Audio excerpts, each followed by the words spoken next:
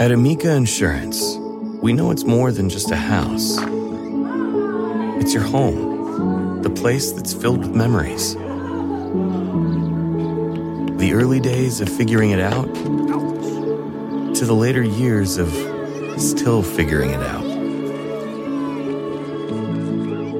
For the place you've put down roots, trust Amica Home Insurance. Amica, empathy is our best policy. Walmart Plus members save on meeting up with friends.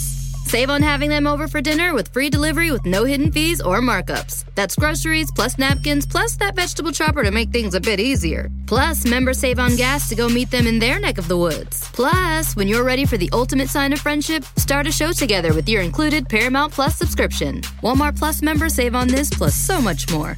Start a 30-day free trial at walmartplus.com. Paramount Plus Essential Plan only. Separate registration required. See Walmart Plus terms and conditions.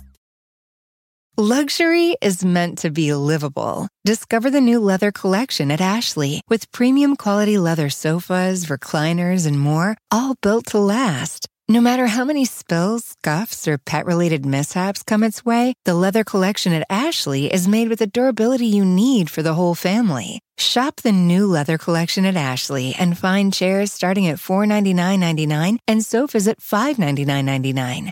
Ashley, for the love of home.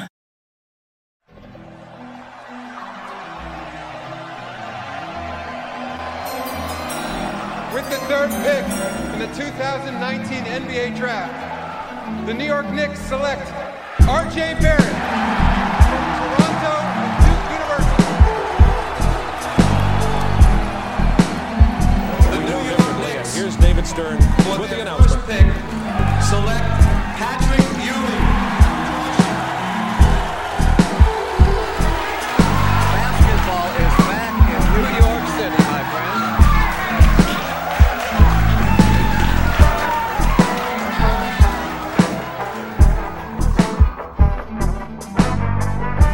What up, everybody? It's your boy, the one and only, The New York Knicks select @_ Presidente, aka check my big board out on Twitter. We're here for another very special episode of Draft Strickland with a very special first-time guest. You may know him as your favorite draft prospect clip tweeter on the internet. You can find him tweeting useful nuggets of information, helpful clips, or just generally complaining about where is Usman Garuba's minutes. It's my boy, Itamar, aka DGC. You can find him on Twitter at Itamar _17_10. How you doing, man? I'm doing great, man. How are you? I'm doing fantastic. I'm happy we could finally get you on the pod. But before we get started, I would like to announce the Strickland does have a Patreon. You can subscribe to it. It has many tiers. The $6 tier. That gets you access to this podcast every Friday that I do with Prez, Pod Strickland. You also get access to the mailbag that I do every other week with Jeremy and Drew. Furthermore, you get access to the Strickland Discord where we talk about the Knicks all the time, 24/7. There's live game chats. It's a fun time. There's further tiers. There's a $9 tier that gets you access to weekly articles by the wonderful Jack Huntley and Matthew Miranda, two of the best Knicks writers in the business. You also will get access to my solo podcast, Strick and Roll, where I yell about the Knicks quite a bit, even more if that's something that you're interested in. There's further tiers. There's a $15 tier, $30 tier, $50 tier, and a $100 tier. Those get you access to a variety of further things like merchandise discounts, live watch parties, listening in on podcast recordings, even potentially hosting a podcast yourself alongside us one day. But whether you choose to subscribe or not, none of this would be possible without you. Your support is appreciated. And without further ado, let's talk about the New York Knickerbockers, who are now winners of 4 in a row, the surging Knicks.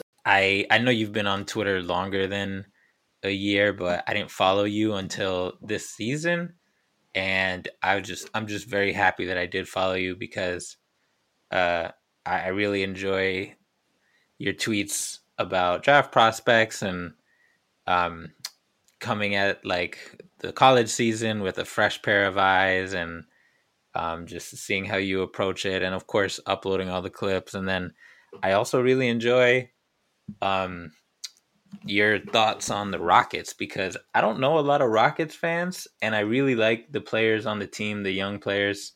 They're some of my favorite young players, so I always kind of wondered, like, what do Rockets fans think of all this weirdness that is happening? So it's good to get a little window into that. Yeah, man. Uh, I've also started following you, like, kind of recently. Uh, I was saying, who's this dude with a Kemba Walker every spitting knowledge on draft content? And yeah, it's a good decision, I think. Yeah, man, let's get to it. All right, yeah. So we're here to continue our journey through big boards and draft lists and such, and we got a couple of smart wings and a couple of a couple of flashy ball handling types. I want to start with somebody who I admittedly haven't gotten around to yet. That's Hugo Besson, the French guard who's playing on the New Zealand Breakers. I'm really excited to get into his tape eventually. I the last 2 years have watched quite a lot of the NBL, first because of LaMelo, and that draft was my first introduction to the league. I had never even watched clips, let alone games of the NBL before that, but that was you might remember that was like the beginning. That was the long draft cycle where we had like a long time to think about draft prospects and watch games and stuff. So I had extra time to watch these games. And um, before writing for the Strickland, I used to write for another Knicks website, Posting and Toasting. And my last piece for them was a really long, really like thousands and like I think it was like 30 clips or something crazy like that on the mellow ball. So I had watched a ton of the Breakers, and then Giddy coming in the next year and got to watch some more NBL games, but I haven't got to it this year. So I just know I've seen a couple clips of him, and he's instantly the kind of player that I enjoy because he has really flashy, disrespectful moves, which is like right in my wheelhouse. Um, so for people who aren't familiar with Besson, could you give like the sales pitch for why he's interesting and good? Yeah, man. I mean, at the start, I wasn't watching the Breakers for Hugo Besson. I barely knew the dude there was a prospect not named Ousmane Dieng on the team, and then he just popped again and again and again. So I started paying attention really. So Besson is a 6'4" guard who is the top total package offensively for someone who doesn't have like great explosion. I mean, he's very fast. He has he has a clean jump shot, and he's able to shoot out of movement on step backs, like out of the way, like mid range. He has a floater that is it's very reliable, and he can go to anytime. Really, the thing that first popped to me about him is how advanced he is compared to the other guards in this class. I mean, he sets up his man with hesitations, with like fake spin moves. With I mean, he just has so much to his bag that I was really impressed immediately. I didn't understand, and I still learned why that guy is like ranked number 44 on mock draft and not 20 or something like that. So with him, really the speed is outstanding. He's someone who played point guard in France last year, so he definitely has some of those skills. He makes some fun behind the back passes, especially out of pick and rolls, kind of Harden like. Um, he can manipulate the wallman in pick and roll. Like he does. I don't know that he's gonna play point guard in the NBA because his decision making isn't clean really to the level where you want him like starting point guard. But I mean, just the all-around package of passing, of putting pressure on the defense. Like he has a floater, he's not afraid to go into guys and finish through them, even though he's not very strong. Like the shot, he kind of has everything offensively. And even though he's a bit of an older prospect, like he's a year older than Jaden Hardy, I mean, that's still the package to me is so intriguing as a guy who can score in so many ways, contribute in so many ways, and kind of adjust his game against the defense.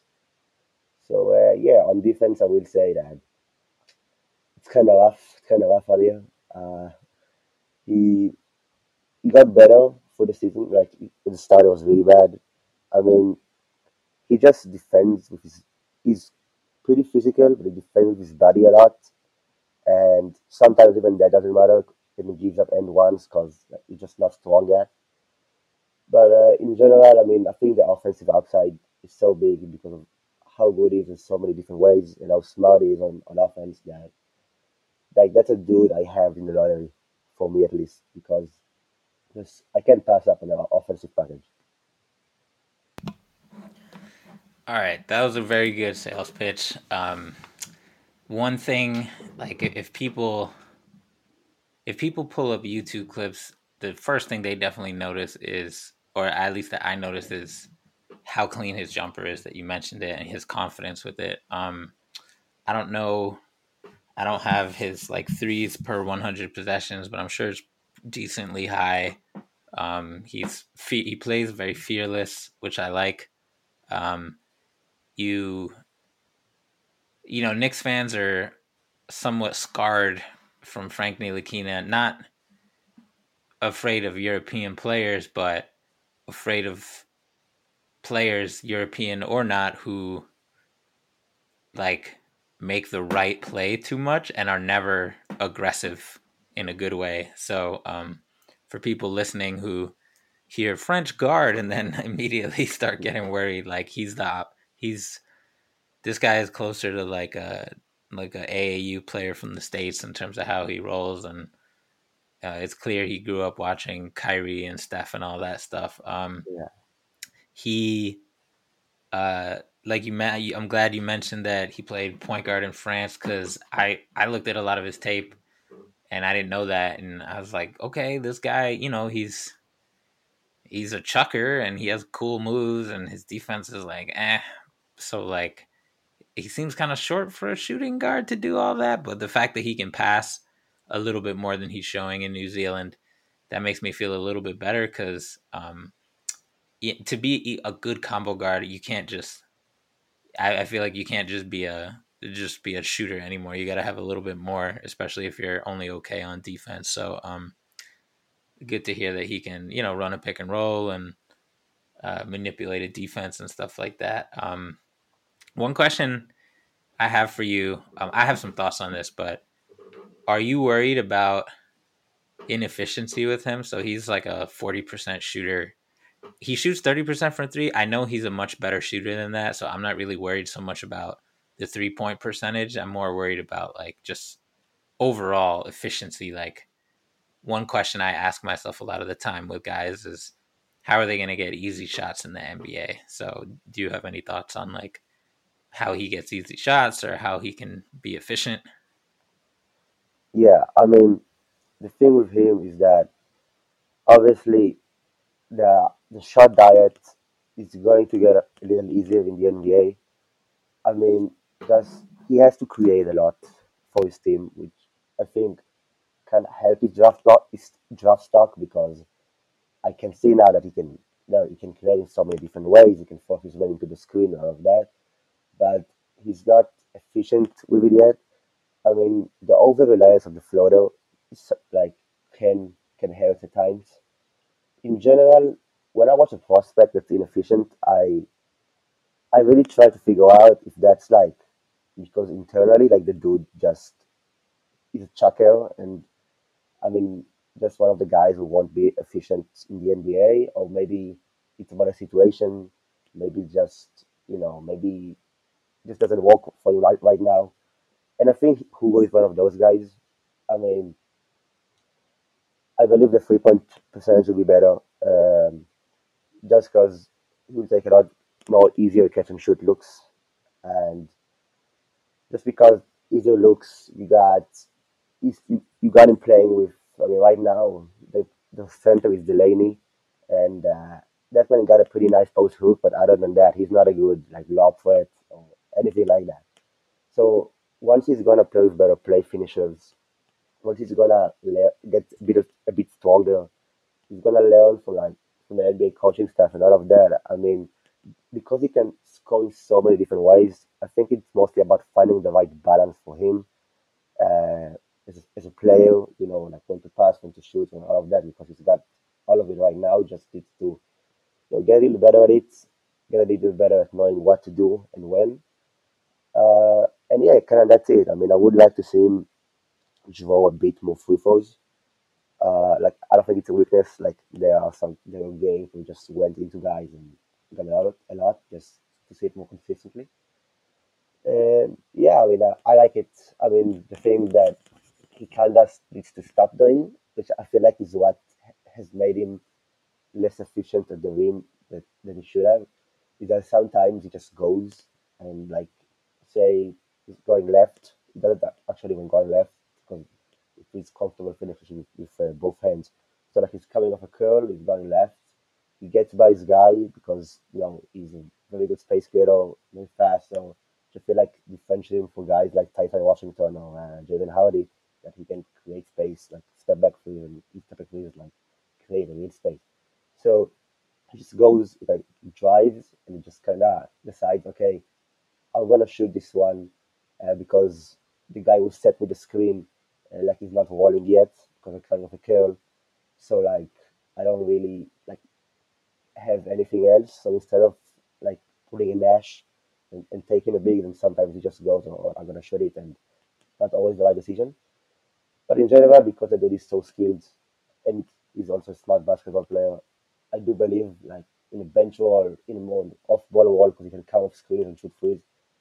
Like that's I believe in him. He can be more efficient in the NBA.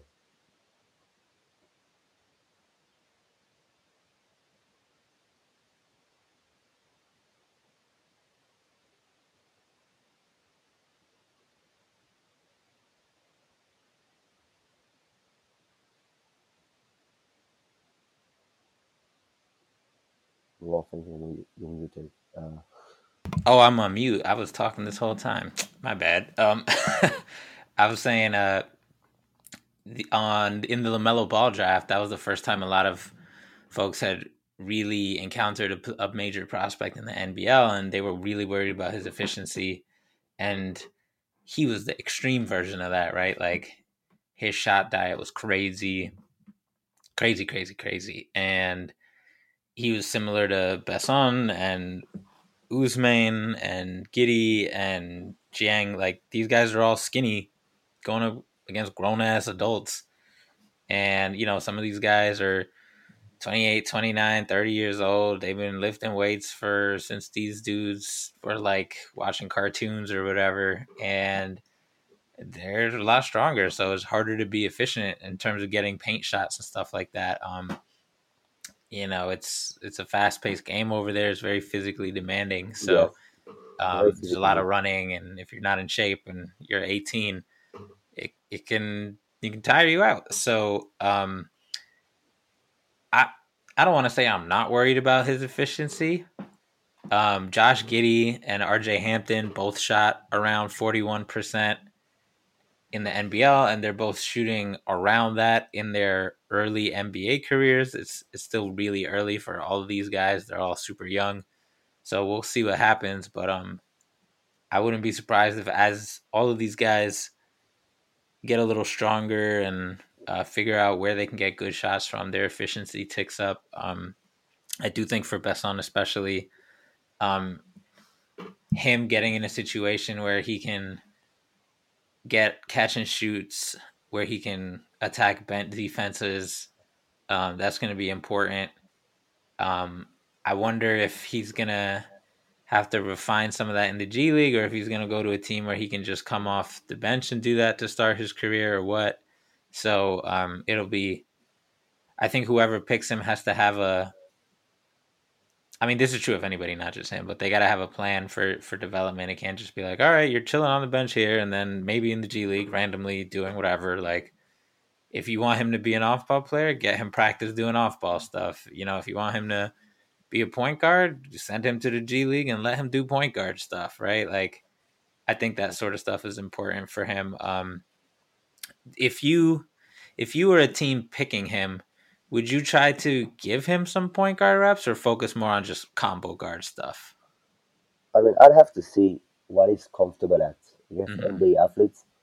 Like, just kind of see, I mean, where you can establish a baseline, like you can get him comfortable doing something, and then and because he's just like I've shown it like with ease coming off screen, showing movement freeze and Mm-hmm. running pick and roll. So like I'd definitely give him some, but it really depends because if I'm like if he falls down and let's say Milwaukee takes a swing on him late in the first round, like that don't really they're not really going to run offense for him. We have Mm-hmm. Giannis and Chris and Joe. So it really depends. I mean, I think that's going to be a game in his rookie season where like guys get injured and like the coach has to play him. Then people are like, "Whoa, they had it from the bench the entire time," like something like that.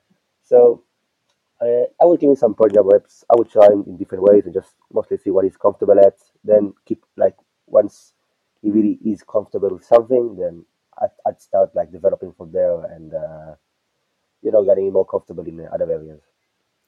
I think I agree, and because it's probably likely that he ends up towards the back of the first round or the middle of the first round, or maybe even the second round, though hopefully not.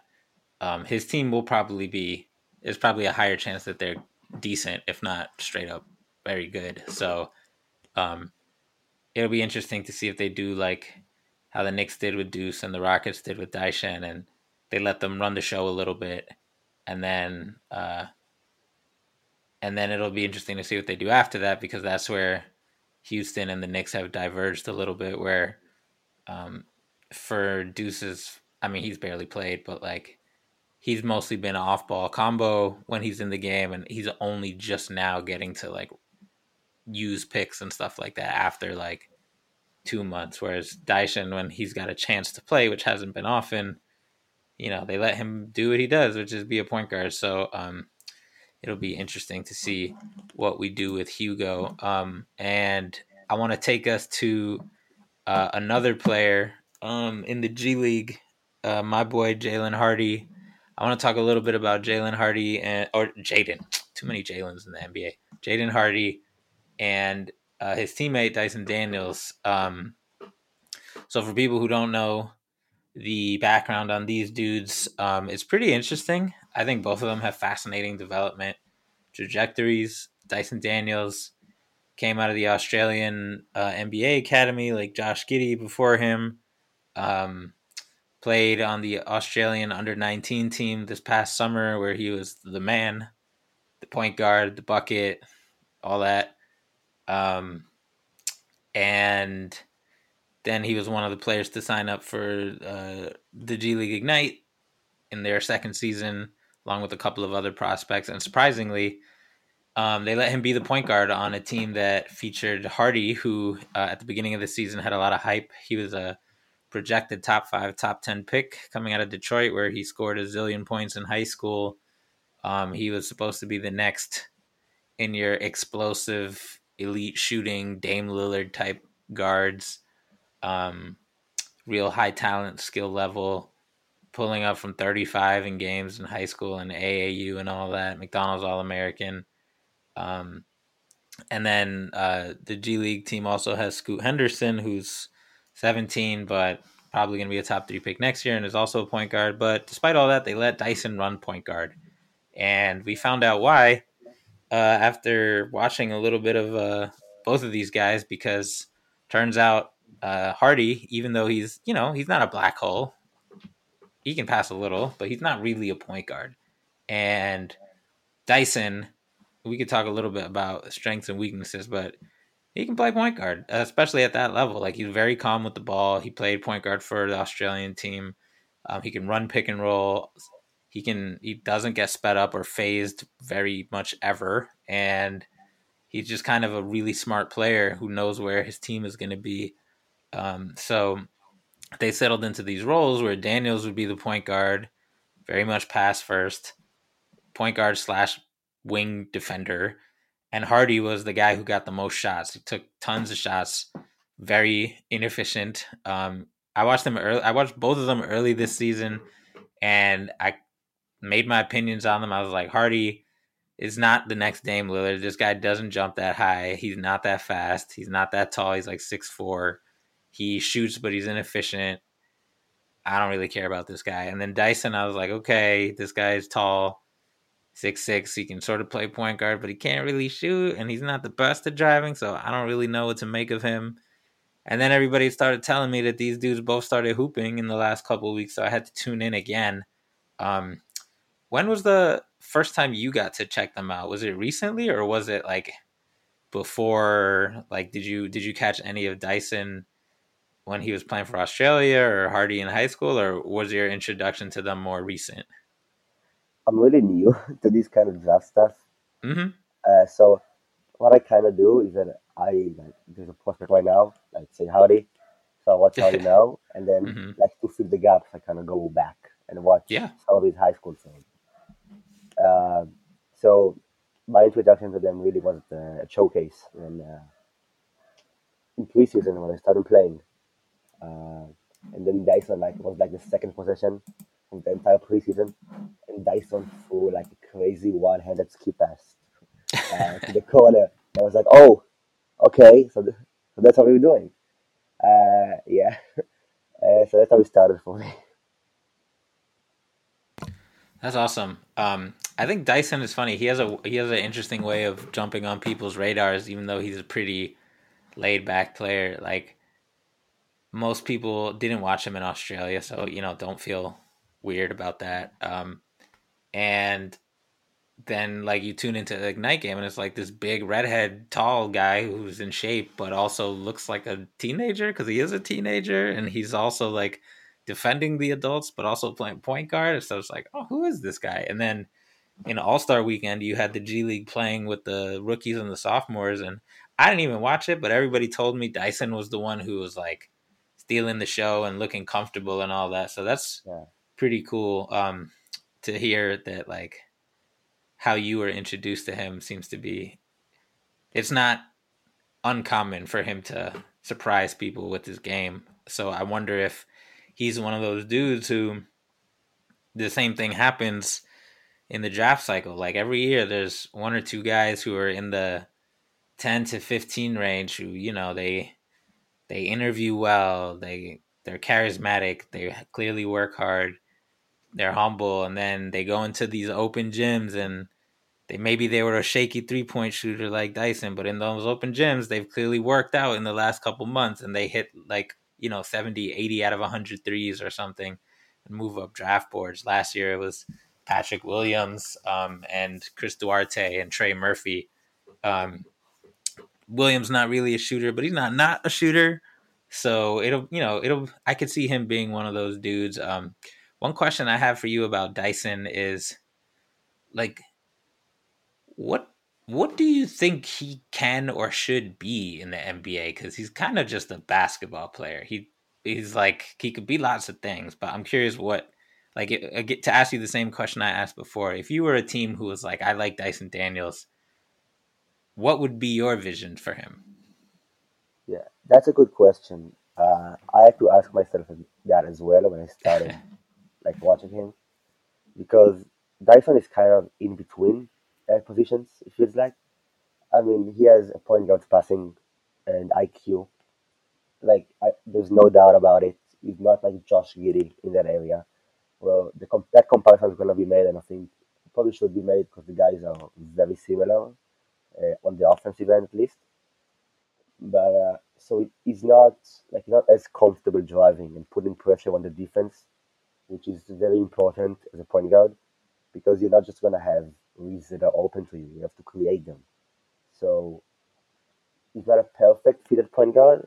And then if he's going to play like small forward and an off ball role where you can just say, okay, just like guard the best player or just control the passing lanes and on defense, and that's gonna work out like on that end. But on offense, if he can't space the floor, it makes things extremely difficult. So I think if you're a team that really likes Dyson Daniels, you view him as someone who may not be a full-time point guard, but he's someone who can grow into a point guard role. Uh, that's like after he's so young that if you do believe in his like development, you do invest a lot in it. Like he can be a guy. I think there's definitely a world when where he's a guy who's averaging like easy 8 assists a game, and one point guard like get like next to a shooting guard who's really high volume, and then just kind of lets him be the main shot taker from the backcourt. He kind of sets everyone up, and all of that on offense. The shooting, like the percentages are ugly from the free throw line, from the 3 point line as well. But the form looks better. Like it doesn't look that bad. The and to end the year, he started shooting it much better from free, and he looked more comfortable. He said he looked more comfortable as well. So the vision with Dyson, like imagine a guy who can play point guard like for significant stretches of the game. He can guard 1 through 4 because now he's 6'8" apparently. Like that just came out like 2 days ago. That he just rose to 6'8" like Giddy. So he can play. He can guard 1 through 4 and like legitimately make an impact defensively. Run some point for you, get others involved, like run some smart offense, and hit open threes when they are presented to him. And that guy, like, that's a really good basketball player. That's a really good NBA player.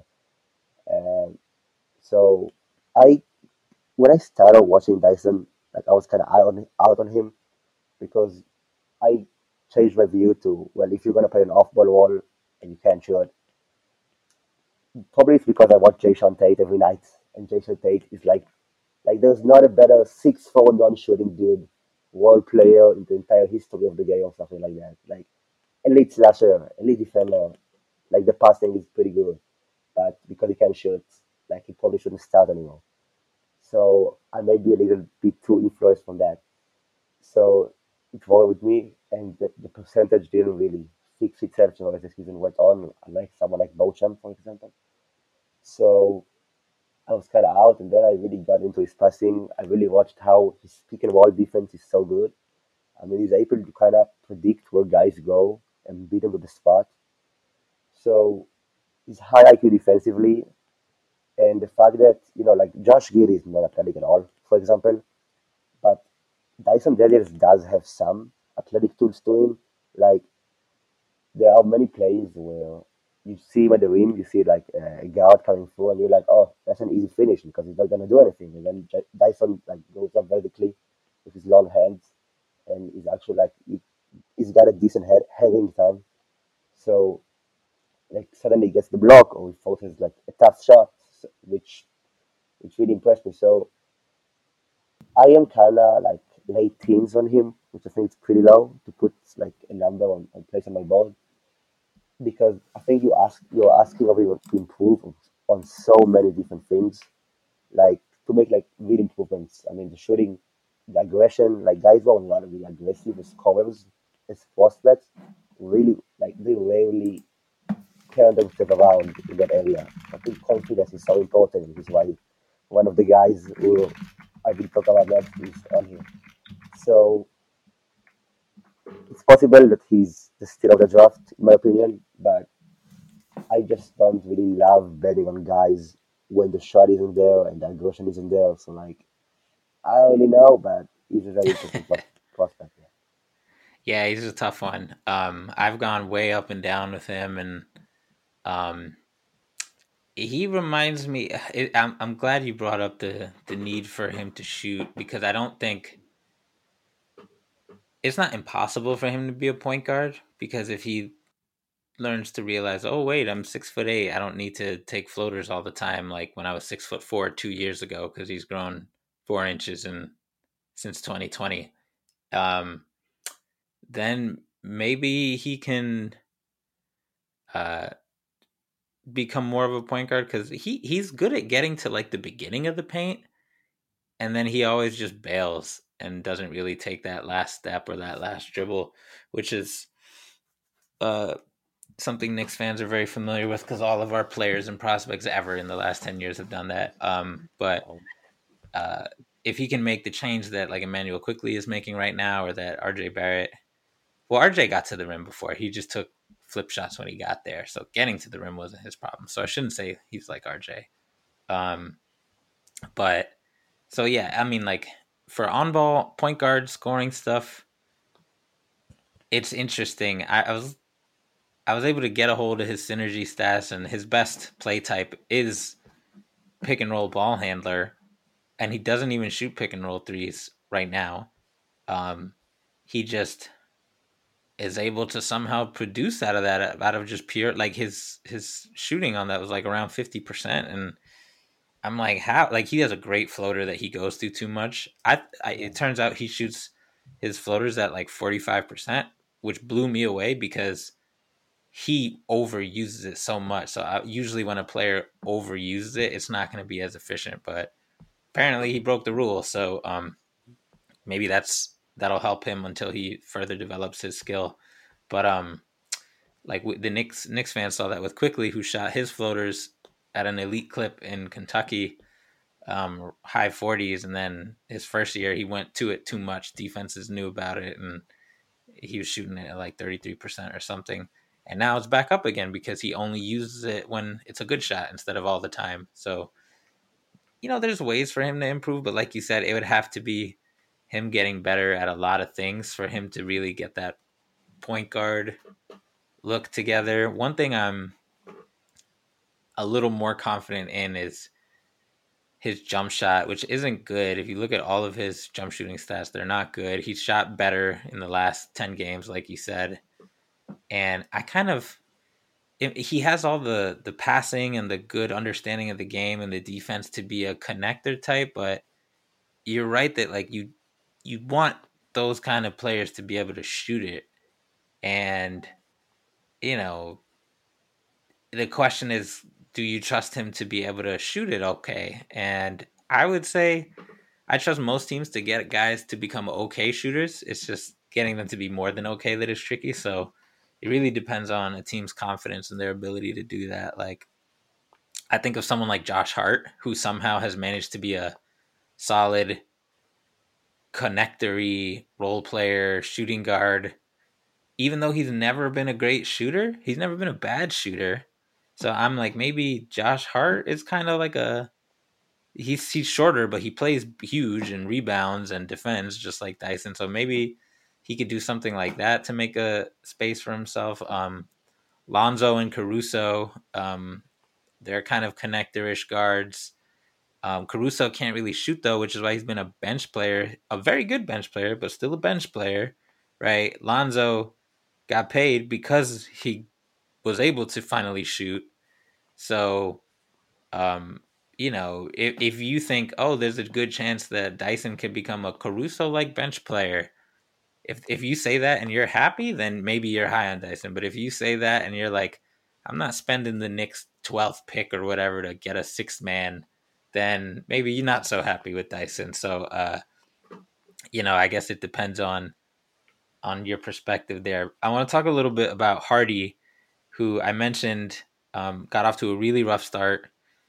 And I'm telling you, I watched 3 Ignite games, and his stats weren't like amazing. He still wasn't super efficient, but it was night and day to me from earlier games in the season. Like, they're encouraging him to shoot a ton, almost like the NBL prospects do. And he's shooting more than Kuminga shot, more than Jalen Green shot, and he's doing it by just putting up threes like crazy. And his shot form is beautiful, and his overall shooting on the year is not good. It's like a low percent, like low 30s, but I don't doubt that he's much better shooter than that. And it's on decent. He takes a decent amount of difficult threes, like step backs and pull up shots and stuff like that. So if the diet gets a little easier, that'll probably go up. I was checking out synergy stats, and one that jumped out. Most of them are horrible, but one good one that jumped out the page to me was he shot 50% on 40 unguarded catch and shoot threes, which that's kind of what I expect looking at his form. Like if he's open, I assume it's automatic just watching him shoot. But the other thing that blew me away is he seemed much less sped up and much more comfortable. Like if they go under, I'll shoot a three. If I can make some space with some crossovers, I'll shoot a three. If they chase me over the screen, I'll go into the paint, and I'm not afraid of taking a long two or driving and kicking or trying to finish. And his finishing and his driving and kicking is kind of an adventure, but like it's still the right decision, you know? Like, oh, like they went over it, I make a play for my teammates. So I like where his head is at, and I don't know, I'm struggling to balance all that top five stuff is like way out the window for me. I'm not even considering that. It's almost like the evaluation of Besson to me. It's like, okay, 6'5", combo guard, not explosive, shooter, can pass a little. Besson can pass more, can create space. So how good do they have to be at the shooting and the shot creation to really pay off, right? Like you think of someone like Terrence Ross, obviously Terrence Ross is a super great dunker, but like he's an inefficient streak shooter off the bench, which there's a role for that. But like you think of other guys like Evan Fournier or Gary Trent or Jamal Murray, like these guys are all bringing major shot making to the table. In the case of Fournier, enough to offset his defense. In the case of Trent, he can defend. It's good enough to offset his being a little shorter. So like College basketball fans, join the action on the court during the biggest tournament of the year with DraftKings Sportsbook. Turn your team's victory into your own big win. New customers can bet $5 on any team to win and get $200 in free bets if they do. It's that simple. If they win, you win. If Sportsbook isn't available in your state yet, you can still join the college hoops action with DraftKings pools. Everyone can play free pools all March long for a shot at a share of over $250,000 in prizes. Simply join a pool and answer questions like who will make it to the next round and who will hit the most three-pointers, then track your results. Download the DraftKings Sportsbook app. Now use promo code TBPN. Bet $5 on any college hoops team to win and get $200 in free bets if they do. If they win, you win with promo code TBPN this week at DraftKings Sportsbook. 21 plus. Restrictions apply. See show notes for details. If you or someone else you know has a gambling problem, crisis counseling and referral services can be accessed by calling 1-800-GAMBLER, 1-800-426-2537. That's for Illinois, Indiana, Michigan, New Jersey, Pennsylvania, West Virginia, Wyoming. 1-800-NEXT-STEP. That's for Arizona. 1-800-522-4700. For Colorado and New Hampshire. 888-789-7777. Visit http://ccpg.org/chat for Connecticut. 1-800-BETS-OFF. That's for Iowa. 1-877-770-STOP-7 or text 7867. Or sorry, that's 7867 for Louisiana. 877-8-HOPE-NY or text HOPE-NY 467-369 New York. Visit opgr.org for Oregon. Call or text TN Redline 1-800-889-9789 Tennessee or 1-888-532-3500 for Vermont. 21 plus, 18 or over in New Hampshire or Wyoming. Must be physically present in Arizona, Colorado, Connecticut, Illinois, Indiana, Iowa, Louisiana, Michigan, New Hampshire, New Jersey, New York, Oregon, Pennsylvania, Tennessee, Vermont, West Virginia, Wyoming only. Minimum $5 deposit required. Eligibility restrictions apply. See http draftkings.com/sportsbook for details. For guys like Besson and Hardy, how good do you think they have to be at scoring to make everything else work? Yeah, I like the comparison between the two. And it's interesting because, Basson was like, I didn't even know he was a guy before the draft cycle started. And Hardy was top five, and now they're like in a similar boat, at least for me.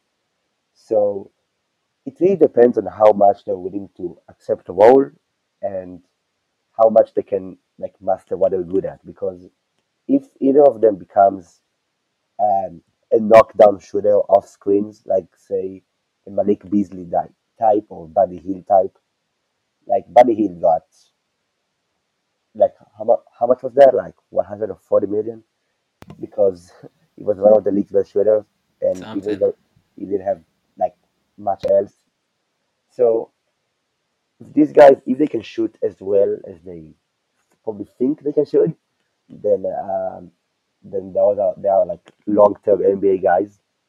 Now regarding becoming stars, I mean, for Hardy, I think it's gonna be tough. I mean, the thing with Hardy is that like there are two things that are important here. One is that the main thing is that like for example, Paolo Banchero, he didn't play for 1.5 years after high school. So when he got to college, like the passing was not there. He had like it looked like he had full feel for the game for the first couple of games. And now you watch Parquewa now, and that dude is one of the best passers in the entire draft, and he's by far the best passer of all like the top picks. So how the it's kind of a similar situation with him. Like once you recognize that that guy did not play for a long time because of COVID and everything that happened, and then the 3-point line is also longer in the G League than in college and high school, of course. So once you like put everything together, he was raw. He need to get used like to playing again against a grown man, and then he got so much better as the season went on at literally everything. So that makes it that makes him a more intriguing prospect. However, I do think like the flaws remain the flaws. Like that dude, he shoots so much, like every shot. He likes so many, like taking just like everything kind of that he's gonna have to change his shot diet significantly to be an efficient scorer in the NBA. He doesn't get to the lack of speed. I mean, the space creation is not. I wouldn't say it's great. So he really needs to rely on his craft a lot, and because of the lack of lift he gets at the rim, like he's one of the G League's worst volume finishers, and the G League, like Jalen Green destroyed the G League with finishes, and of course they're very different prospects.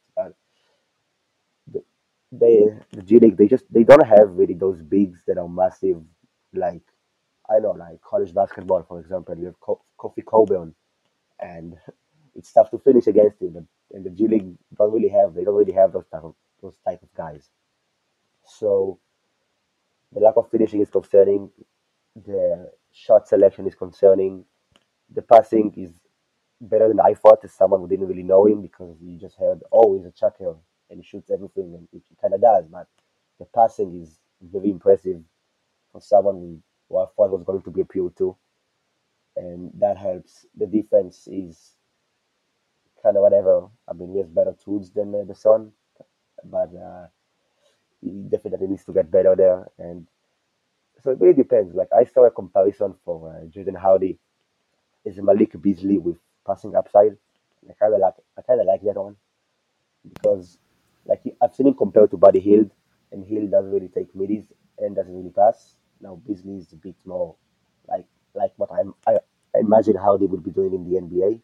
I like that a lot. Yeah. So it really depends. Also, can he develop like outlier development always happens if you believe in the guy so much like after high school, you legitimately had him like top five and top three. So the rough start from being so like away from the game for a little while and playing in the G League all of a sudden shouldn't really stop you from putting him like top 10 or maybe close to it. But realistically, I don't see that dude becoming a star just because he lacks the ability to create easy shots and the ability to really do anything at a good level and shoot like consistently. So I'm I've been moving him around my board. I have him like late lottery now, and just because I feel like when a guy shoots as well as he does, like shooting, passing, confidence, which is so important, then like an NBA team is going to have to like there's going to be a realization for him that he can be a star. And I think once that hits, like he's gonna be a pretty good role player for like many years, and that's valuable. So he's gonna be good. Not sure exactly how good he's gonna be. Like probably not what people thought. Like I remember seeing tweets in Rockets Twitter, like, okay, we take Mobley now, we take Jalen Hardy next year, we're set. So it's not gonna be like that, but it could be like a good role player for you. It's like no problem. Yeah, it'll be interesting. I feel like his draft range is pretty high. He can go as high as 10 or as low as 25, and I wouldn't be surprised. So we'll see. I mean, we saw last year Cole Anthony, similar top five hype coming in, didn't quite live up to it at UNC. Still went in the lottery, I think, like 15th or 16th. So I could see, Yeah, especially one of the better teams that could use his shooting while he develops. Playoff team, I could see that. I could see a team like the Knicks that's kind of stuck in the middle, just taking a swing on him. So yeah, it'll be interesting to see. But I want to keep us moving to some larger players, similar to Dyson. Another smart international player, good feel for the game, very talented, and that's Nikola Jovic. Um, he plays. He's 6'10", 6'10" Serbian, and he's if this was 6 years ago, you would have called him a stretch four, but that's not really a thing now because fours who shoot are the default. If you don't shoot and you're a four, you're weird, like Julius Randle. And, uh, he's somebody who had real top 10 hype. I know you're a huge fan of him. I think he's in your top 10. yeah, I've seen some people cool down on him. I don't think he's done anything really worth. It's not like he's had a bad stretch or played poorly or gotten a tremendous injury. I think other people have just found out about other players and kind of forgotten about him a little bit. So like to me, I've watched him a little bit, watched some games of him, and my evaluation of him is kind of where it's been for a while now. But can you explain why he's like top 10 for you? yeah. I like my pleasure in watching prospects has been watching Hugo Besson and Nikola Jovic. Uh, and it's not because they're international guys. I just like outside of the top guys, they're just so fun to watch They're so on fun. the offensive end. Yeah, Hmm. I mean with Jovic, the intrigue is pretty simple. I mean you get a 16 dude who is fluid as heck. He can one pick and roll for you. Like the handle allows him to one pick and roll for you, and do all kind of stuff on the offensive end. The shooting, like the guy takes absurd threes. I mean that dude is a chucker. Like what I saw the They name let him Nikola shoot Jokic. whatever. Yeah, man, they just shooting everything uh, like step backs from 30 feet or something, like some crazy stuff. So that's why the percentages, like if you go check them, it's like at 34%. But the form is very pretty. The shooting on open shots is legitimately good. So I think like in the NBA, he will get better. Well, not taking those absurd threes. Once your teammates like, yeah, let you, and out of that. So you got the shooting, you got the handle, and you got the the brilliant passing and decision making. That I mean, it's funny, Nikola Jovic, and he's not at that level of passing, and very players in NBA history are. But he just makes the right decision. Like he's so good in 2v1 or 3v2s. I mean, in pick and roll, like he can force the defender to go over. Like that's what usually happens. So he gets downhill, and he has a great touch. So he has a floater ready. He's very good low passer. So like he just reads the big, and he's an excellent kick out passer as well. So if the low man helps, he's got that kick out like anytime. So it just feels like that dude is going to succeed because 6'10" guy should be like that step back freeze, like with legit space creation and great decision making. Sometimes he legitimately sets up the offense like a point guard, just tells everyone where to go.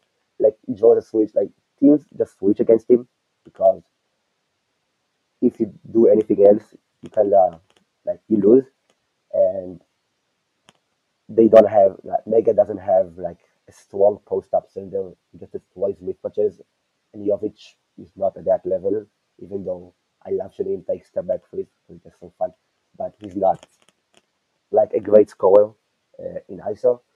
So that's what they do. But if you don't switch and you let him get downhill, I trust him to make the right decision. And really, the biggest difference is that I mean I'm watching Josh Giddey, and he's not. Again, I've been comparing a lot of guys to Giddey today, but and he's not like the level of passer, the level of basketball genius that Josh Giddey is. But It's a I'm pretty thinking good to passer, myself, though. what? I say he's a pretty good passer, though. Yeah, he's pretty good. Like just not Giddey level, but he's very good. So I'm thinking, okay, if Josh Giddey had a legitimate free that he was confident in, that he could pull up anytime, how good that kid would be. And that's why I have Nikola Jovic so high because, again, decision making, shooting, handle for a 6'10 dude with some absurd highlights. I mean, and he's only 18 years old. And it looks so like he does, I will admit, like he does do some wild shit sometimes, like negatively. I mean, he throws he imagines passes. So, like, just turns it away. The shooting is not good. And the defense, I mean, on ball, it's not really that bad, but the closeouts, like he does not know how to close out at He all. moves like he just like he just got this body. Like, oh shit, like I'm 6'10" and I can run fast now. Like he just started to be 6'10" and fast like a week ago. Like he's always full sprint, and then on defense he's like kind of doofy. I wouldn't be surprised if he's. I should go look this up later, but I bet like 2 years ago he had a growth spurt or something like that. Yeah, I mean, with his play style, I think for sure he had a growth spurt, like very recently. I mean, yeah. And like the last point I wanted to touch in with him is that his finishing, it's definitely not good right now. I mean, first of all, his body is pretty undeveloped, like compared even to 18-year-old other prospects in this draft. He can put on so much weight in the NBA, which is why also I'm so high on him. But right now, I mean, that dude, he can't finish with full people at all. He has to just use his IQ to finish on floaters. Maybe he gets better in the NBA with more strength, but the finishing is like the main weak point. That he's very jump shot dependent, and if the free isn't dropping, then he can get downhill, draw some help because team just help on everybody, and then create. But like if the jumper doesn't drop in that game, I'd be surprised if he has an efficient game because jumpers kind of already has scoring wise down on the floor though.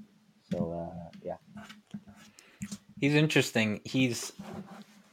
So for I was pulling up his stats while you were explaining his game. His assist percentage is uh 21, which is very good for someone who's not a point guard.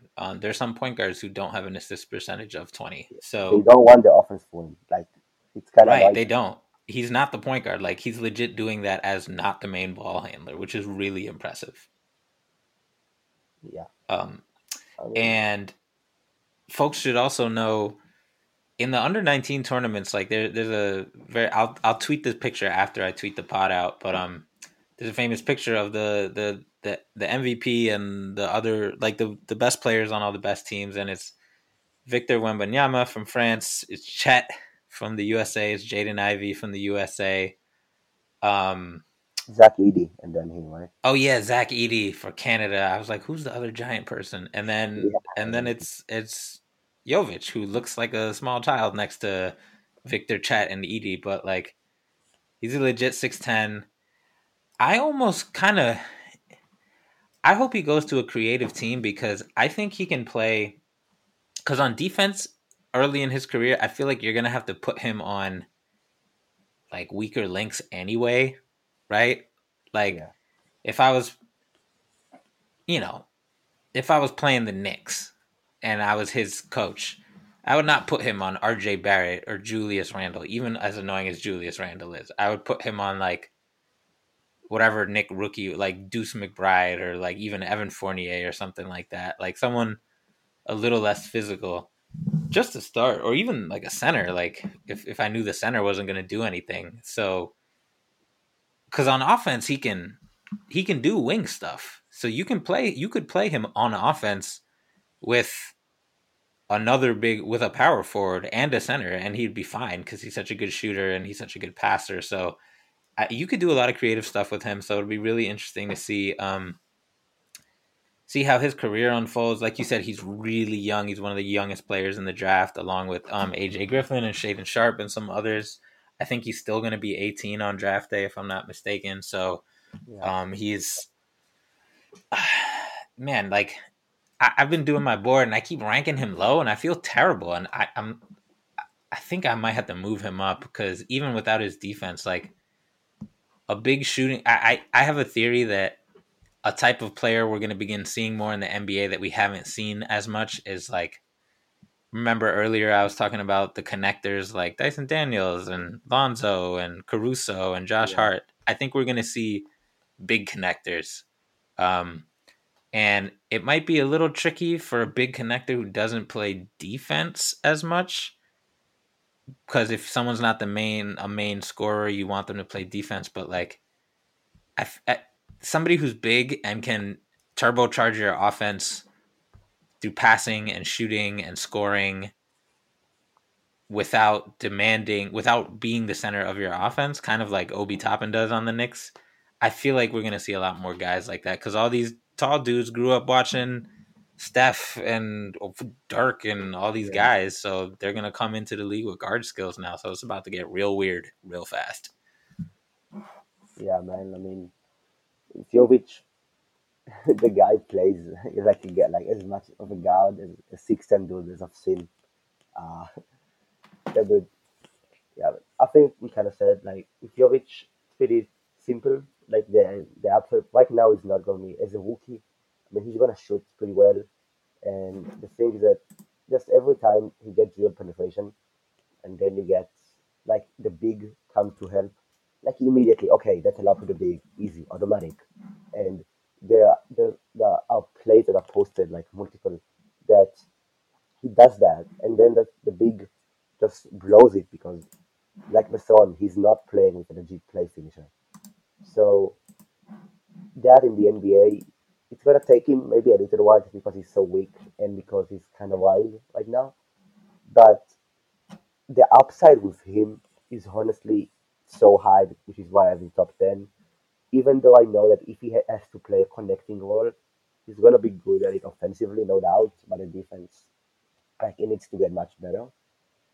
But I think there's like a legit chance he just doesn't need to play a connector role. That's just how high I am on on his skills with the ball. So we'll see what happens, and I hope my team drafts him or just a team like just none of the Thunder or something. I don't like the Thunder. Like give me Orlando or something. Like I want to see one team that I enjoy watching.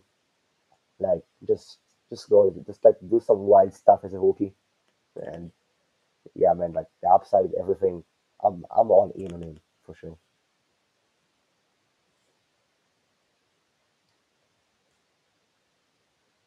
You might be muted again. Oops, I forgot to take myself off mute again. I was going to say I love it. I don't know if I'm top 10 confident, but that's less because of him and more because of the other dudes in the top 10 who I really like. He is kind of a scary prospect to take because he's so young, but he's definitely got a lot of talent. So I agree. I hope he doesn't go to the Thunder just because fuck the Thunder, and I hope they get the lowest pick they could possibly get this year. Oh, But oh yeah, I just want to say that by the way, he's an awesome dude.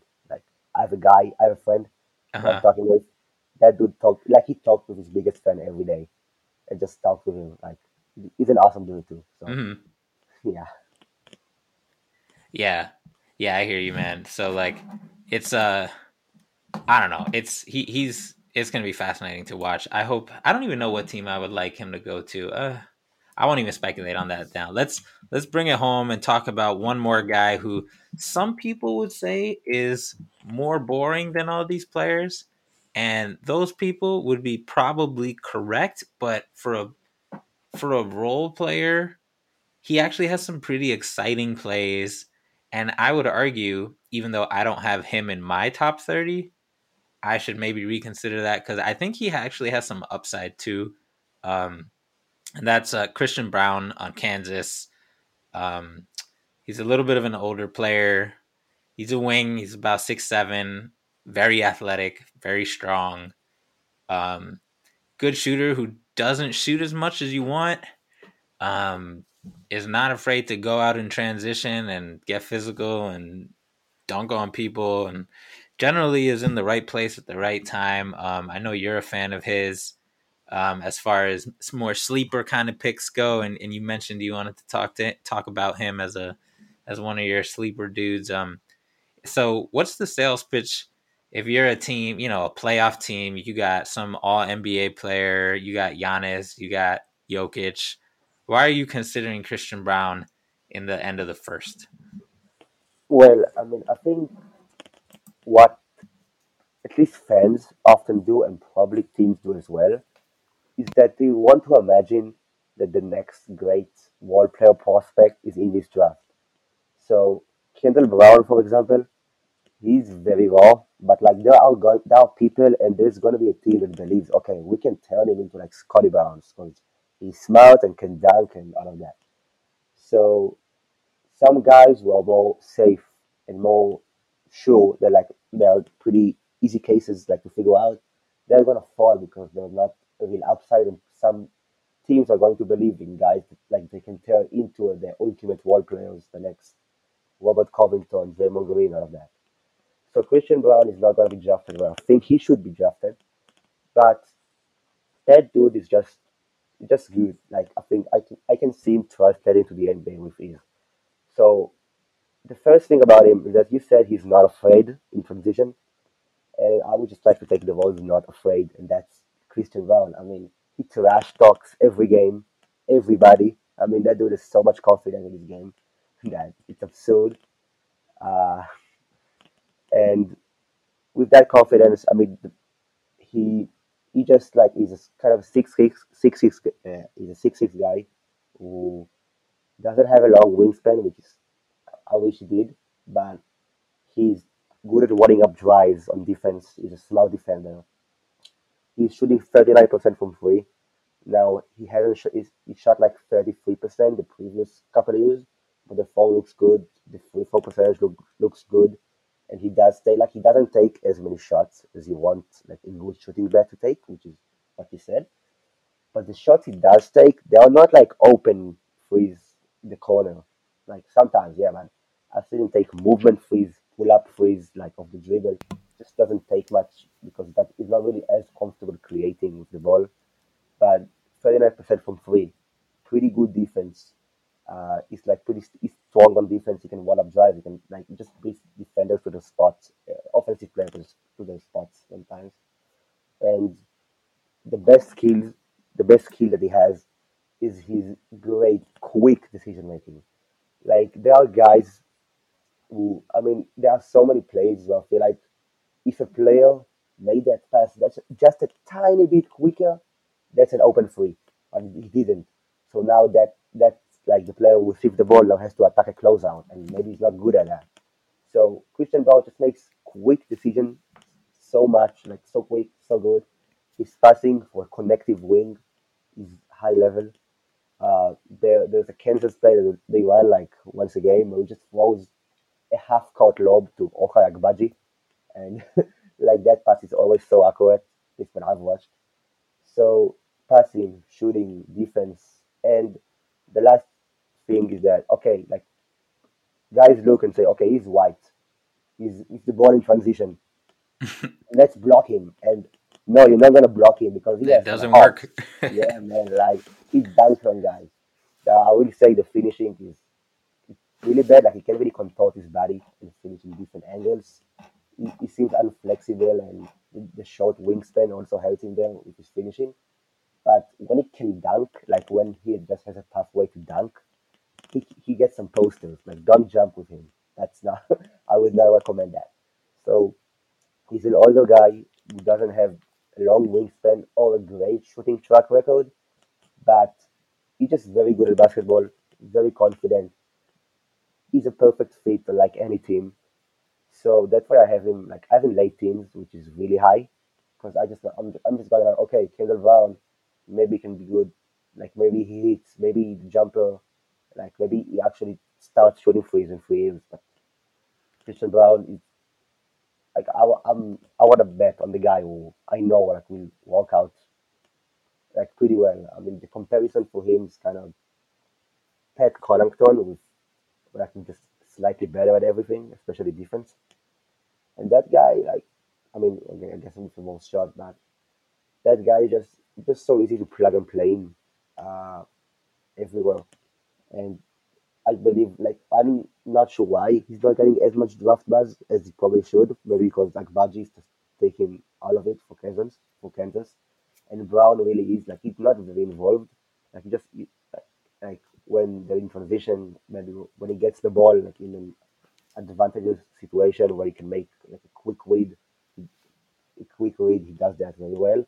But he's not gonna run offense for you. Like not even in the college level, he doesn't really do that as much. So that's probably why people are missing him, kinda. But just a dude who is a safe bet to be a good role player and like to give me those like in the middle late of the first round, like just give me those. It'll be interesting to see who takes a bet on him. While you were talking, I pulled up his synergy page because I was curious, and his shooting stats are, like you said, he shoots 39%. On catch and shoot shots, he shoots 42%. Most of those, like most of those are unguarded, but even on the guarded ones, he shoots 43%. Um, so he takes a lot of spot up shots. He's really good at them. He's 36% on off the dribble threes, which isn't bad. Um, One thing that's very, very interesting, that was the most surprising thing. Where'd it go? Damn it. Oh, here we go. So most of his offense was spot up and transition. That was about 60% of his offense. The next highest category for him is pick and roll ball handler. And he rates out as very, very good at pick and roll ball handling. And it gets to what you said, which is his decision making. Yeah, On pass, and this is a testament to his teammates, but on most of his playmaking out of the pick and roll is to guys spotting up, and on passes out of pick and rolls to guys spotting up, the percentage on those plays is 51.5%. So he's making the right plays. He's hitting open shooters. Um, he only has a couple of possessions hitting the roll man, 3 of them, so that's not really like a big number, but he's clearly a solid pick and roll passer, and when he creates his own shot out of the pick and roll, he shoots 49%. So when you're thinking about a player to, be the third, fourth, fifth option on a team, a lot of guys think, okay, can they hit us? Are they a sniper and can they dunk? And that stuff is important, but like increasingly now, that's not enough. You got to be able to attack a bent defense. You got to be able to like scramble and use a screen in the nick of time, and he can do that. He can spot up. He can use a screen. He's very good in transition, although his non-dunk finishing needs a little bit of work, like you said, and he's solid on defense. So um, it's going to be interesting because he's in like that third group of the draft that stretches from like 15 to like 35. Like yeah, it'll be interesting to see if teams decide to take more swings for the fences, or if they decide that player isn't there, I'm not even going to try to do a home run swing. I'm just going to take someone like Christian Brown or even like Ochai, his teammate, and go for someone who's safer and who they know will produce. So man, this is another one who I'm like, should I move him up? I already got all these people I like in my first round, and he's right on the outside looking in. I think I had him like 33 or something in my last list, but I don't know. You might have convinced me to move him up more. Anyway, we're over an hour, so I've already uh, kept it too long, and I don't want to keep our listeners too long. This isn't regular Pod Strickland where we go for 2 hours. We have manners here, so. Itamar, I wanted to thank you again for joining. Um, Again, y'all can find him at Itamar _17_10. I don't know if you have any particular things coming out that you want to shine some light on, or any websites you want to plug, but if there's anything you want to let folks know about, please go ahead and do that. Yeah, I have some stuff in the works, but I'll be posting those on Twitter soon. So that's that. And yeah, man, thanks for bringing me on here. It was a lot of fun, really. And yeah, man, that's it. Great. We'll have to get you back on regular pod, Strickland. So I know you love talking about the draft, but like another topic that I'm fascinated, or maybe this will be. I mean, this is technically draft related too, so maybe after the draft we can get you back here and talk about it. But like, I'm just so fascinated by the Rockets' young players and who's getting playing time and who's not, and And are Garuba they takes putting 30 Sengun and Garuba in a place to develop, and KPJ, and like they're just a fascinating team to talk about. So we got to get you back on here. Man, Garuba played 13 minutes like Played yesterday. how much? 13 minutes. That's his season high. He Oh never wow! played more than 5 minutes in like actual rotation minutes. Like Did he I'm shoot? down so bad, dude. What? Did he shoot? Yeah, he made a contested free, which made me like really happy. Oh wow! I'll have to go check that clip. I'm sure you posted it. All right. Well, listeners, thank you again for rocking with Draft Strickland. We'll be back 83 days till the draft. So more to come soon. Stay tuned. Peace, y'all. The New York Knicks select R.J. Barrett from Toronto Duke University. The New York Knicks. Here's David Stern with the announcement. First pick, select Patrick Ewing. Basketball is back in New York City, my friend.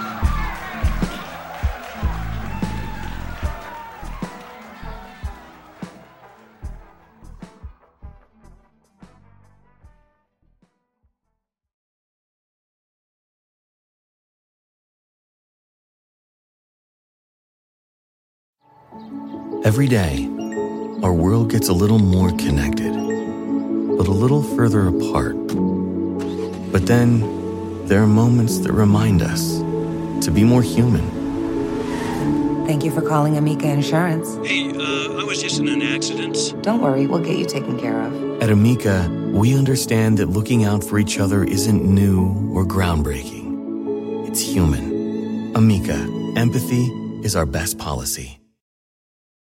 Kohler Smart Toilets introduce a new standard of design and cleanliness, sculptural forms, intuitive technology, and total personalization with integrated warm water cleansing, heated seats, and warm air dryers. For peace of mind and convenience, there are touchless lids, seats, flush, and a self-sanitizing bidet wand. Now you can even use voice commands with Numi 2.0, featuring built-in Amazon Alexa. Explore the complete lineup at kohler.com/smarttoilets and discover what you've been missing. If you travel, you know how to pull off a perfect getaway. You know after you enroll with your Delta SkyMiles Platinum American Express card, you get up to $10 back monthly on U.S. rideshare purchases with select providers, like a car to the airport. You know which remote retreats have the best herbal baths, and where the Wi-Fi password is rarely used. Because you're the escape artist. It's why you're a Delta SkyMiles Platinum American Express card member. If you travel, you know. Terms apply. Purchases must be on card. Visit go.amex/you-know. Walmart Plus members save on meeting up with friends.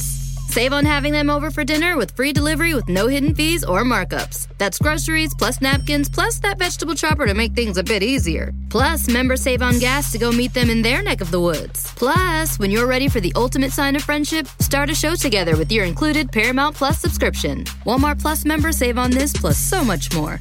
Start a 30-day free trial at walmartplus.com. Paramount Plus Essential Plan only. Separate registration required. See Walmart Plus terms and conditions. Luxury is meant to be livable. Discover the new leather collection at Ashley with premium quality leather sofas, recliners, and more, all built to last. No matter how many spills, scuffs, or pet-related mishaps come its way, the leather collection at Ashley is made with the durability you need for the whole family. Shop the new leather collection at Ashley and find chairs starting at $499.99 and sofas at $599.99. Ashley, for the love of home.